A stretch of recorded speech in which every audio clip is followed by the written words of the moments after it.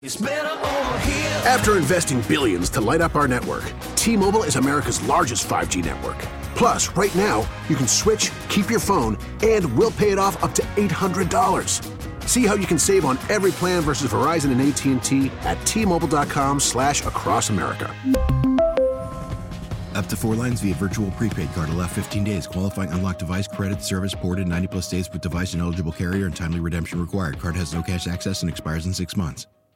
Ham with us here, who's hosting his happy hour tonight. You could be a part of happy hour with James and the rest of the Kings Beat crew by becoming a premium subscriber over to kingsbeat.com. Head to the kingsbeat.com right now and check that out. Your partner on the Kings Beat podcast, one of them, Brendan Nunez, joins us coming up here in about 15 minutes. What does fitting in look like for Davion, though? Because I'm looking at his game logs here, and I only have 3, 4, 5, 6, 7, 8 games this year. 9 games this year where he shot 8 or more times.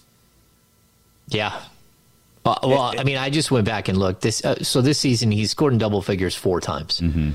Last year on the season, he scored in double figures 40 times. Mm-hmm. So, like, we're just, again, it's not my job to sugarcoat it or to make excuses for players or anything else. My job as a writer who covers a team is to point out things that are going well and aren't going well, but like to be honest about it. And like, again, it's not that he's regressed as a basketball player where like he doesn't do the work. He's one of the hardest workers that they have. It's just he's not figuring out how to make his game work within the confines of this specific offense. And a lot of the time he does spend on the floor is with Domas, and we're seeing everyone in the chatty house wants to rave about the Malik Monk and Domantas Sabonis like 2-man game that we saw last night and we've seen in previous games. Well, there's nothing that says that Davion can't do that same thing. He just doesn't. And so like this offense is, like, you can do a lot of things within the confines of this offense. It just feels like a lot of what he's doing is forced. And I hope that, like, again, some light bulb goes on and he just figures it out. But there have been a lot of games this season where Malik Monk has not been great offensively. And those are games where you expect someone else like a Davion to step in and have a better productive night. And he just hasn't been able to do it for whatever reason. Do you think they look to him on the offensive end? No, but I mean, do they look to Trey Lyles? And how many games have we seen this season where Trey Lyles just really hasn't a really, really good night? Do they look to Chimezie Metu? I think Chimezie Metu lost a lot of people last night in the game when he started shooting threes again, and that's like a oh boy moment. But also the fouls, that's like literally the one thing that Mike Brown said he does not want to have happen is that you put a guy in and he picks up 2 or 3 fouls in a couple of minutes and then he sets you up to be in the penalty the rest of the quarter.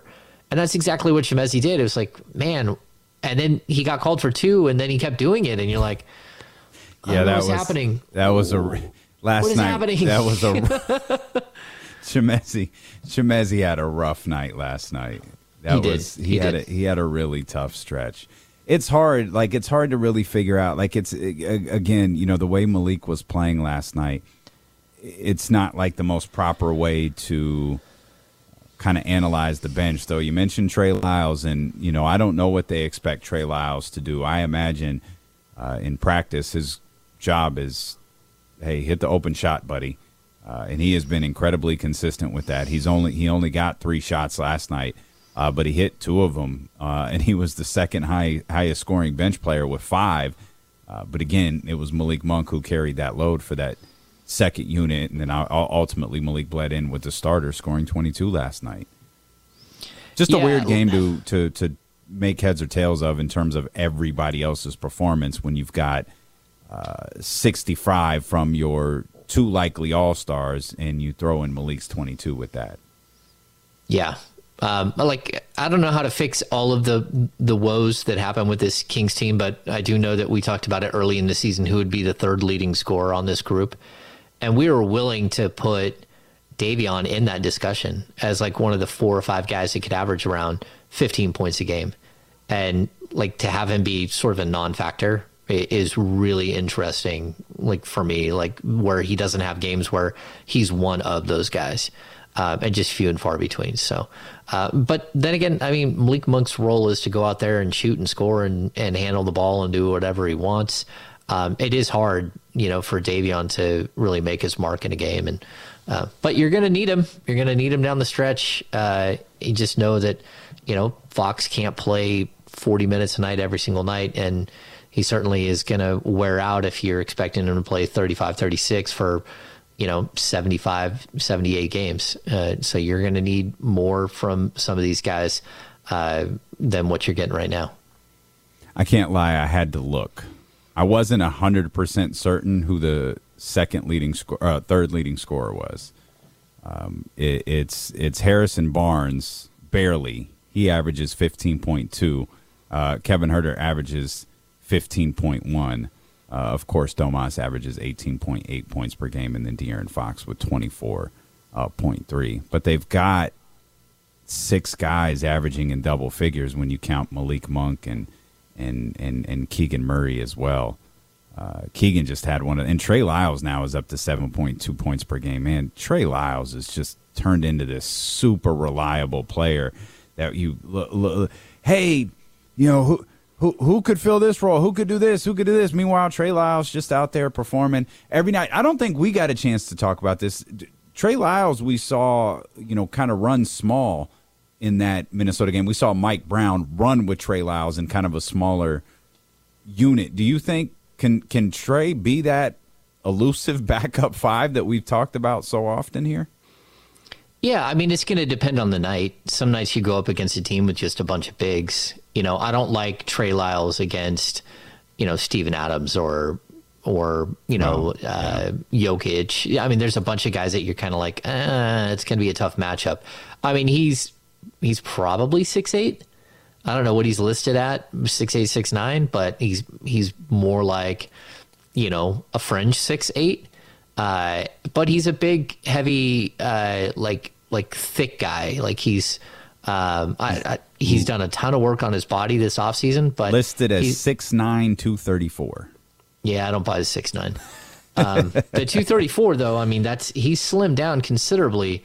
But he's one of those guys that like broad shoulders, like when he goes in for a rebound, he clears out space. He does know how to set a screen. He does know how to do like just about everything on the court. He's even shown some athleticism that I don't think we thought he had. I like him. I would try, especially in like if you're getting into the playoffs, you're going to shrink the rotation down even further. It's going to be like 7-8 man rotation. I would be surprised if Trey Lyles wasn't one of those players, as long as he's on the team and they don't need him at the trade deadline to go make some move. But I really like what he's done. I think he's moving Trey Lyles. Well, it's about the contract and the fact that he's a unrestricted free agent at the end of the year. No, ain't moving Trey Lyles. Like none of the players that we've talked about. Yeah, none of the players that we've talked about are worth trading Trey Lyles for. Yeah, I mean, I'm not 100% on board with that statement, but like there are some players that I would think would make a lot of sense. But I will say that there are a lot of other players on this roster you will trade before you get to Trey Lyles, $2.6 million expiring. Yeah, because you look at like KZ Paul at 1.9, Chimezie Metu at 1.9, Dellavedova only counts like 1.9 million. We start looking at guys that are in the same ballpark. And if you're making like low level deals for guys that are making 4.2 to 4.5 million, like there are a lot of ways to get those deals done with some of the other players, whether it's Alex Len or Terrence Davis. Like I really like Trey Lyles. I wouldn't trade Trey Lyles. I'd actually like it if Trey Lyles stuck around for a little bit longer after this year. But I definitely understand that, like, if they have to make some move, you're not going to say no to a really good deal because Trey Lyles is involved. No, I got you. I'll say this about the trade deadline, and obviously we'll talk a lot about trades over the next 7 days, but Monty McNair's done a hell of a job at this point. I trust whatever is on the horizon for the Sacramento Kings. I trust he's going to do what's best to continue to make this team better. And I trust that Brendan Nunez is going to make this show better. He's going to join us when we return here on Sacramento Sports Leader, ESPN 1320.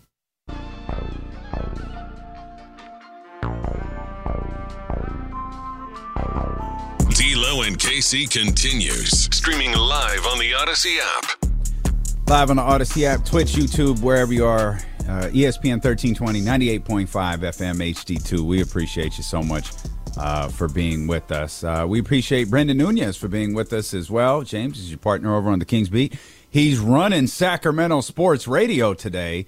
Brendan, we're thrilled that you're here, and man, we'll just bring you into these. I'd actually like to pick up where we just left off, James, if you don't mind. Brendan, we'll just bring you right into this conversation we've been having about Davion Mitchell.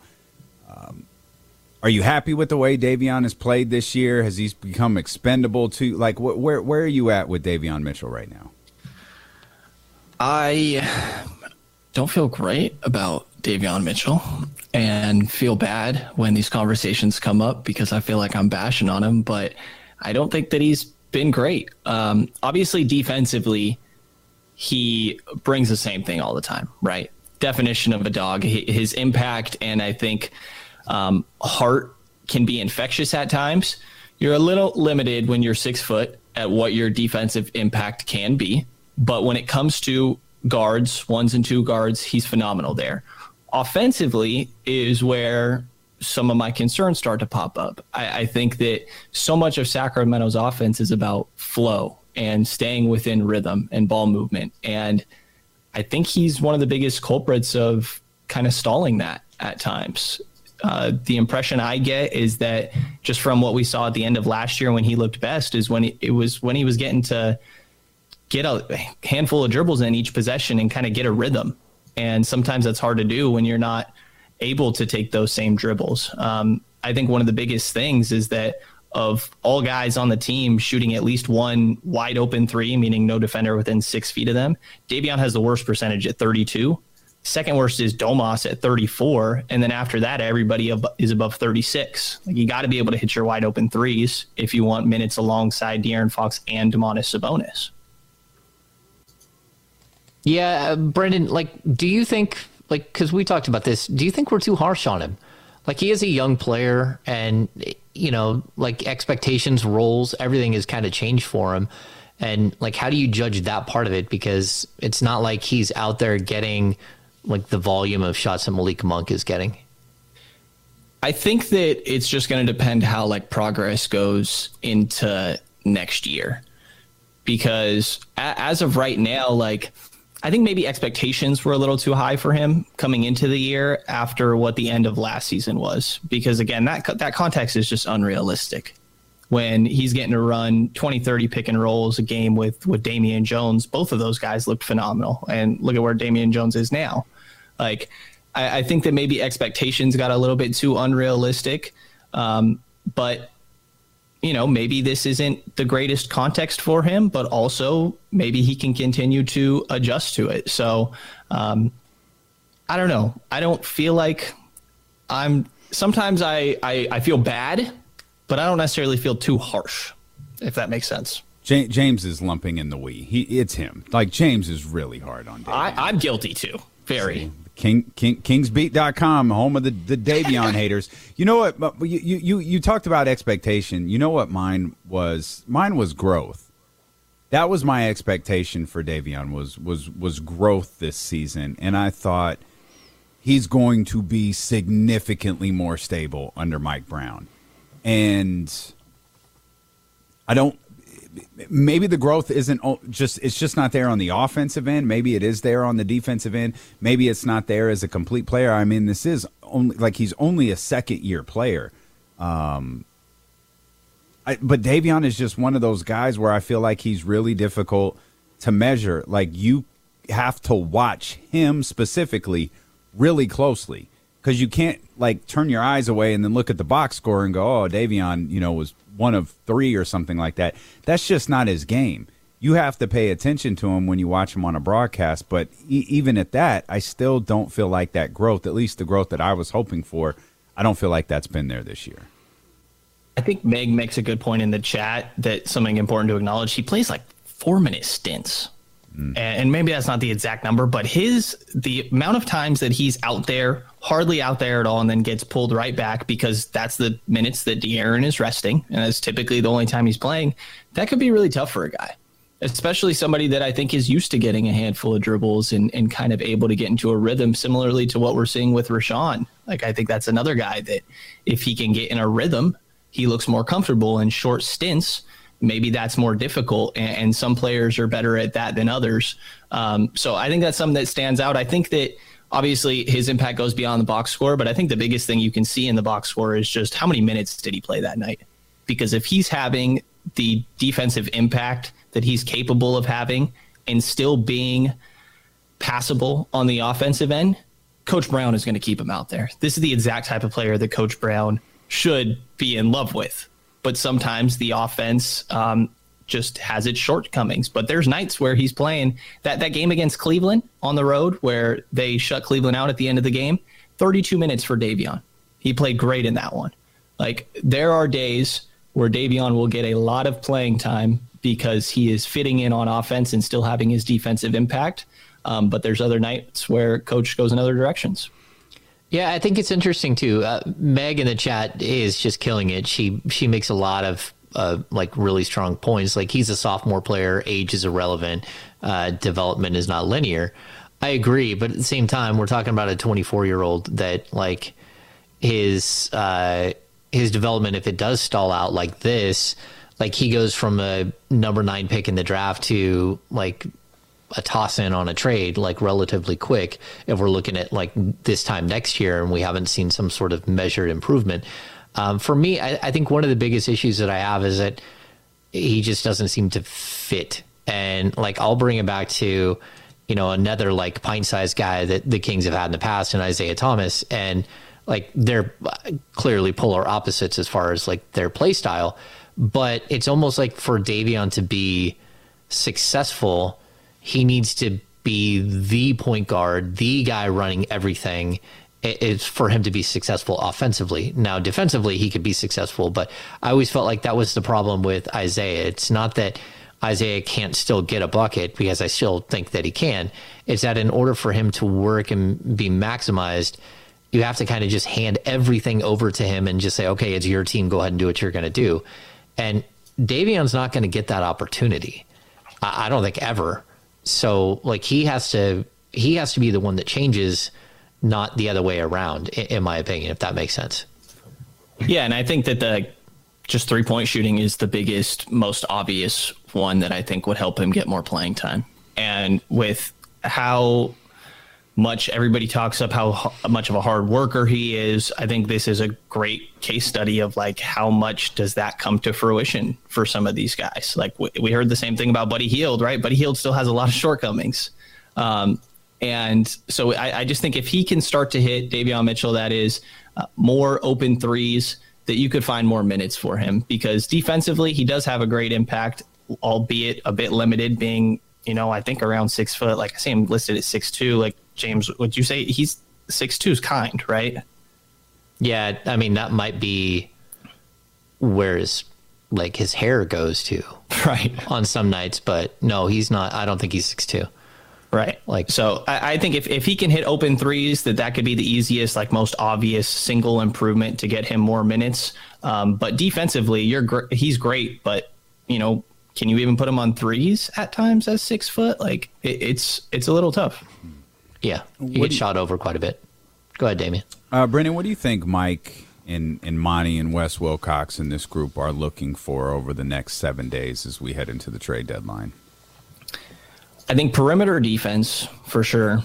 But I think more so just another guy that you can rely on, because right now I think there's about 8 guys, sometimes 9, sometimes 7, that you feel like you can comfortably roll out there and know what you're getting on a nightly basis, with some wiggle room, of course, in production for each of those guys, especially as you get deeper down the bench. But like, I've totally talked myself into like a Josh Richardson for example. I think just a guy that has been on a lot of good teams, something James, Sean, and I talked about on the latest Kings Beat, but been on a lot of good teams. He reminds me a lot of Dante DiVincenzo. Can do enough on the offensive end, hit open shots, put the ball on the ground, and be a connector when you need him to, and a good but not great pesky defender. I think that Thibault and Bazley are interesting to me. There's times those guys are unplayable on offense at the same time. But there's also times that you need those type of defenders. So I think more than anything, another guy that you can rely on, but I don't think they're in a position where they need to feel desperate. The only thing I would desperately be trying to do is find something with this $4 million TPE that expires on the 7th, because if you don't use it, then it just goes away for nothing. But outside of that, I don't think there's any need for like desperation or have to do X, Y, or Z. Are you comfortable if this is the team they roll out of the trade deadline with? Like, they don't make a move? Do you think that that's okay with you? Or do you think, like, look, your team has done enough to get you in position, you probably need to make that next step? You probably need to go add depth here and there, whether it's expiring contract guys that are just rentals, or you're looking for like a much bigger fit. But it feels like there are two ways that you can kind of go here. I'd be fine if it was nothing. I don't know if that's my preference, but like, I think that would say a lot. I think it would speak to the confidence they have in this group. And I think they have every right to be confident in this group. Like, 2 games outside of 2.5 games outside of the second seed is great. Also, of course, important to acknowledge 4.5 games out of 11th. And even if you just get down to the play-in, anything can happen at that point. So you'd like to solidify yourself more, but I just don't think that it's like 100% necessary. That 11th is in games wise, it doesn't feel like it's that far. Like this team has not played anything that resembles an 11th seed all year long.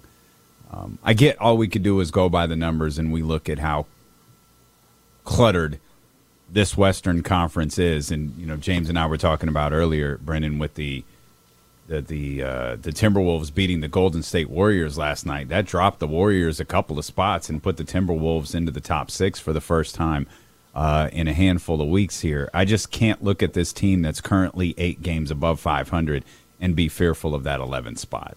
Or really, at this point, I'm not even fearful of the play-in. Like, this team to me has been too good and too consistent to fall back into that group. It would take something awful, in my opinion, and that's obviously an injury to one of the main two for them to wind up in that category. Yeah, and they've been ridiculously healthy, which I think is an underrated aspect of this season. Which is a wild sentence considering their all-stars playing with a broken hand. Right. But powering through. Yep. I just will say, I mean, obviously it's injury related, but I don't think the Pelicans thought they would be in the 10th seed at any point this season. Yeah. No, I mean, they've lost 9 straight. Like, yeah. I don't think they thought they would be in this situation at all. But I think it speaks to like a larger question when it comes to the Kings. Like, we keep talking about, well, if they lose one of these guys, like, shouldn't that be something that you're addressing right now? Like, that's why, again, I've pushed for Mason Plumlee as a guy that I think fits the style of play. He's not going to be Sabonis if you lose Sabonis, but he can still step in and keep the action going. If you had an emergency, whether it be a week or 2 weeks or, just a handful of games, like, clearly if Sabonis goes out and he's done for the year, your season is pretty much cooked. But if you had a guy like this that you could withstand like an 8-game stretch or a 5-game stretch, he can at least carry some of the load. And that's not something that I think that they have at this point. Like, if we're talking about Richaun Holmes or Chimezie Metu or moving Trey Lyles over, like, it's going to get pretty bleak pretty quick. It does. It's hard to, like, Mason Plumlee is obviously a standout name. We've talked about a lot. I think Naz Reid's price seems to have gone up a lot as of late, although he's somebody that's interesting to me. Like, is Kelly Olynyk a guy? Like, I guess kind of intrigues me. I don't know if I'm crazy for this, but like, if something happens to Domas and he's out for a little while, I don't hate Richaun being the guy.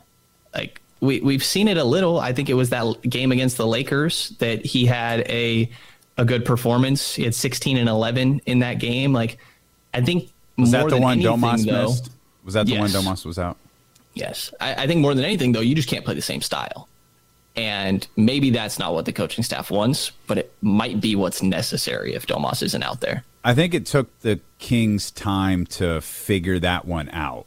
They had to adjust and play a different way. Jason Anderson is reporting that De'Aaron Fox is out for Friday's game against the Indiana Pacers due to personal reasons. Well, I think we probably know what that means. Yeah, right? It's probably not too difficult to put 1 + 1 together, but that's not what's out there. So we'll just report what Jason Anderson just tweeted. De'Aaron Fox is out for Friday's game against the Indiana Pacers due to personal reasons. So best wishes to De'Aaron and the family, and hopefully that means what we all think that it means. Sorry, I didn't mean to interrupt you, Brendan. Obviously, it's a big deal right there. But I think with the Lakers game, they eventually adjusted to Rashawn, right? Like I think they tried to your point. I think they tried to play like it was Domas out there. And then there was some point where I think they called timeout. I don't remember if it was at the beginning of the second or the end of the first. And it was clear someone said, hey, this isn't working. And they started running some things that made a little bit more sense for Rashawn Holmes. And, like, that's kind of how they adjusted. That's fine with Domas being out a game or potentially being out games. It's probably more difficult to do if you're putting Rashawn in and you're kind of switching up the whole game plan for, like, a couple minutes.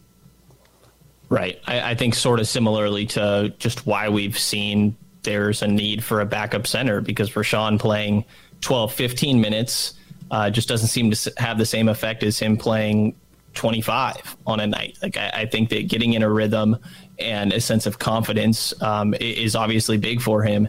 And there's, I guess a handful of guys that are intriguing for that backup center spot, but I just don't know how many there really are. Like, Plumlee's obviously the standout. I mentioned Olynyk, I think fits that a little, but how many really are there that like can even try to replicate Domas's style? Obviously not his production, but his style of running through him. It's so unique. I mean, I don't know how many teams are surviving their best player going down. Sure. Yeah. Yeah, man, and like a lot of people make like in the chatty house, you're throwing out names and stuff like Myers Leonard. Like, the guy hasn't played in the league for a year and a half, and also is counter to like what the Kings culture that they're purporting to like hold sacred. That's probably not going to happen. There are some players in the league outside of Mason Plumlee that I think can help out and allow you to still run some of the stuff you're doing. But at the end of the day, like, it's going to be really tough either way. Like, either the Kings need to go all in and like add some quality depth here, or they need to look at like, how are you going to get through the rest of the season if you do have something major happen? And, you can't really rely on any of that. You're throwing darts at a dartboard, like hoping that you're going to come up with something if you lose one of your big two guys. So I think it's hard. Or you go for something like Darius Bazley that's been floated around, right? That's a young backup five that you can try to mold into what you want, but that's more of like a future move in my mind than immediate impact. Yeah, he's more of a 4 than a 5. But I get what you're saying. He's a guy that, maybe can play along Domas for a bunch of minutes. I like that idea, though, the player archetype idea, where you're bringing in a couple of guys and saying, okay, how does this look? And like in the final 25 games of the season, if I'm looking over the bench and I've got Trey Lyles or some guy who hasn't played for me and who's only played in OKC and only played on ridiculously bad OKC teams, I might not want to like turn to that guy either way. It might just be like looking and seeing what you have in practice if you're looking at a guy like Bazley, if that makes sense. Yeah, definitely. And I think you mentioned Nwora on the last pod as well. I think that's a similar idea, not the same player archetype, but when it comes to just getting a young guy, getting him in your system, seeing what you have, and then would you want to move forward from there? Yeah. You called your shot a couple of days ago. Not the best start to February, but Keegan certainly had a brilliant January. And, to just give that man the Rookie of the Month award or honor or trophy or whatever it is now, and he received that today alongside Paolo Banchero. Keegan really had a tremendous January. He's something. He's a player, Brendan, where we were watching him play, and he had I think he set career high in rebounds in consecutive games. He had the 29-point night, and it's like, man, look at his growth within this 1 year. Like, what's Keegan gonna look like next year, and what's he gonna look like in year number 3? He has been better than advertised, I think, this season, and that month of January encapsulated it perfectly. Yeah, he was great in December, but I think it was in the style that we kind of all expected when he's talked about as a high floor player, expected to contribute fairly early in his career. January, there were flashes of like, okay, maybe this is different, to your point. And I was somebody that admittedly put some of that low floor label on Keegan. And the aggressiveness attacking the rim, I think, was one of the biggest. And like, I don't really care that he went 0 for 8 yesterday. He tried to poster somebody. Like, that in itself is such a good thing for Keegan. I loved seeing that. And, defensively, there's still progress to be made. We saw that moment with Coach Brown pointing something out to him in a timeout.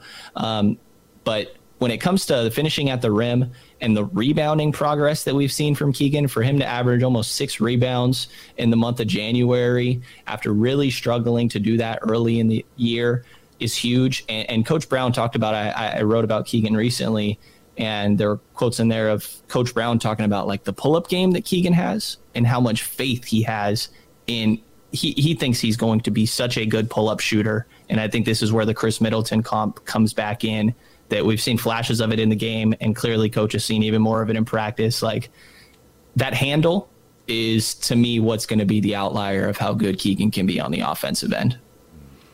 Yeah, we're seeing him grow. Like, to me, it's really fun to watch Keegan like explore who he can be as a player at the NBA level. Like, early in his career, of course, he's going to be like more of a 3-point spot shooter. But as the season's progressing and we're watching this offense grow organically, it seems like there's only more and more opportunities for him to show what he can do. I think we're all like coming in, we're all like slightly concerned about his ceiling as a player. And I know the Kings like scoff at that. They think that he's got as high a ceiling as anyone else. But I think it's interesting what we're seeing, how he's progressed.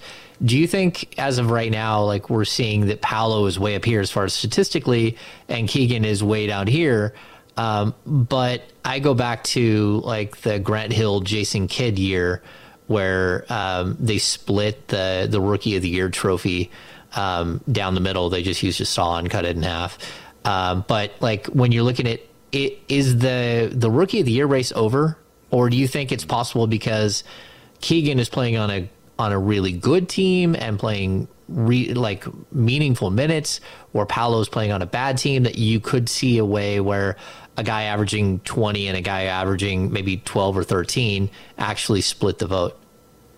I think you need to see that rebounding be a lot more consistent. Like, if that number wasn't so low at the beginning of the year, you're sitting at 4.5 right now. I know it's not super low, but like, to your Kidd point, I think the rebounds and assists were there on top of the scoring. And not quite there with Keegan. It's borderline impossible in my mind for him to catch Paolo. And I think that speaks more to how great Paolo has been as a rookie, rather than trying to downplay Keegan or anything like that. But it seems like a pretty tough race to catch up on, when not only are you getting beat in points, you're getting beat in rebounding, you're getting beat in assists, and the percentages from Paolo aren't good, but they're not like disgusting to look at or anything. Yeah, no, it's not happening. Like, Paolo's the truth. Like, Paolo's next. Like, he is the absolute truth. He's winning Rookie of the Year. And I think there were some people who were trying to argue like, oh, Keegan Murray isn't even going to finish second. I think he's going to. It's probably down to him and Benedict Mathurin. I've seen some ridiculous things that said Keegan's the 5th or 6th best rookie, which is just absurd. That's wild. If he's not second, he's third, but I'm pretty confident. he's second. Brendan, you're number one, man. We appreciate you. Brendan Nunez, the King's Pulse podcast, the King's Beat podcast.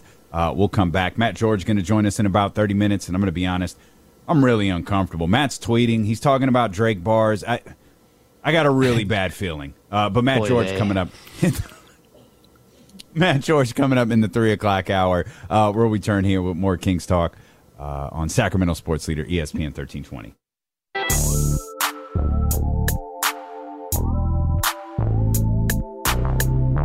D'Lo and KC. D'Lo and KC continues on ESPN 1320. For those just tuning in, De'Aaron Fox out for Friday's game against the Indiana Pacers for personal reasons. Obviously, lots of speculation as to what that means. Hopefully, it's something very positive for De'Aaron Fox and his family, and hopefully De'Aaron Fox and his family have something else to celebrate coming up about an hour from now when the All-Star nominations, the All-Star reserves, are announced. And we'll bring those to you, by the way, on the live stream, youtube.com/ESPN1320 and twitch.tv/ESPN1320. We'll have those for you live exclusively over there on the video stream. Big thanks to Olivia Christian for joining us here today, and Brendan Nunez as well. Brendan Nunez, one of the hardest working dudes here in Kings Media, so always happy to be able to carve out a few minutes to hang out with him. Another hard-working dude, Matt George, going to join us in about 30 minutes, host of the Locked On Kings podcast. Of course, he's over at ABC 10. We'll talk about him. And, speaking of De'Aaron Fox, very different context to what we were just talking about with De'Aaron Fox with a potential baby watch and an all-star nod but it does speak to his game. It does speak to his evolution. He's stepped up defensively recently, and he's a guy that, James, you could speak to this far better than I can. I used to see Doug Christie every day in our past life when I worked somewhere else and Doug did something else for a living, and he'd come in and he would just be adamant over and over and over again. De'Aaron Fox can be a great defender. De'Aaron Fox is a better defensive player than we see every night. Like, he has the skill set to be a great defender. He had said for at least the season, De'Aaron Fox can be an all-defensive player. Like, he can be an all-NBA defensive team player. And now, I'm sure not coincidentally, with Doug Christie on that coaching staff, we've started to see that really for the first time. And I love the way that he's played defensively the last two games. I love the way that he's played defensively a lot. Like, he's had his moments as the entire team has had their moments this year on the defensive end. But I really love the evolution of De'Aaron Fox's game on the defensive side of the ball. Yeah, he's getting better and better. Is he a finished product? Absolutely not. Is he a great defender? I don't think he's a great defender, but he's becoming a better and better defender as we're watching him mature as a player.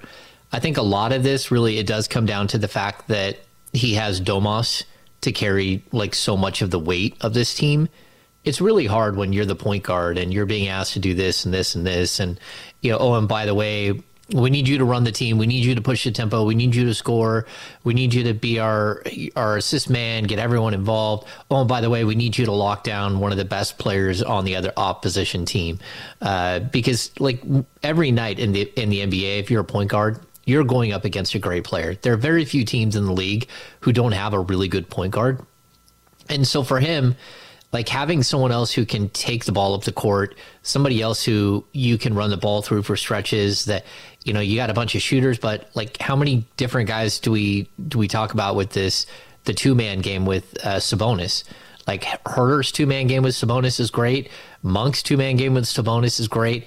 And what that does is every single time you're allowing Fox to take a breather and take a step back, you're letting him take a physical and mental break and really catch his breath.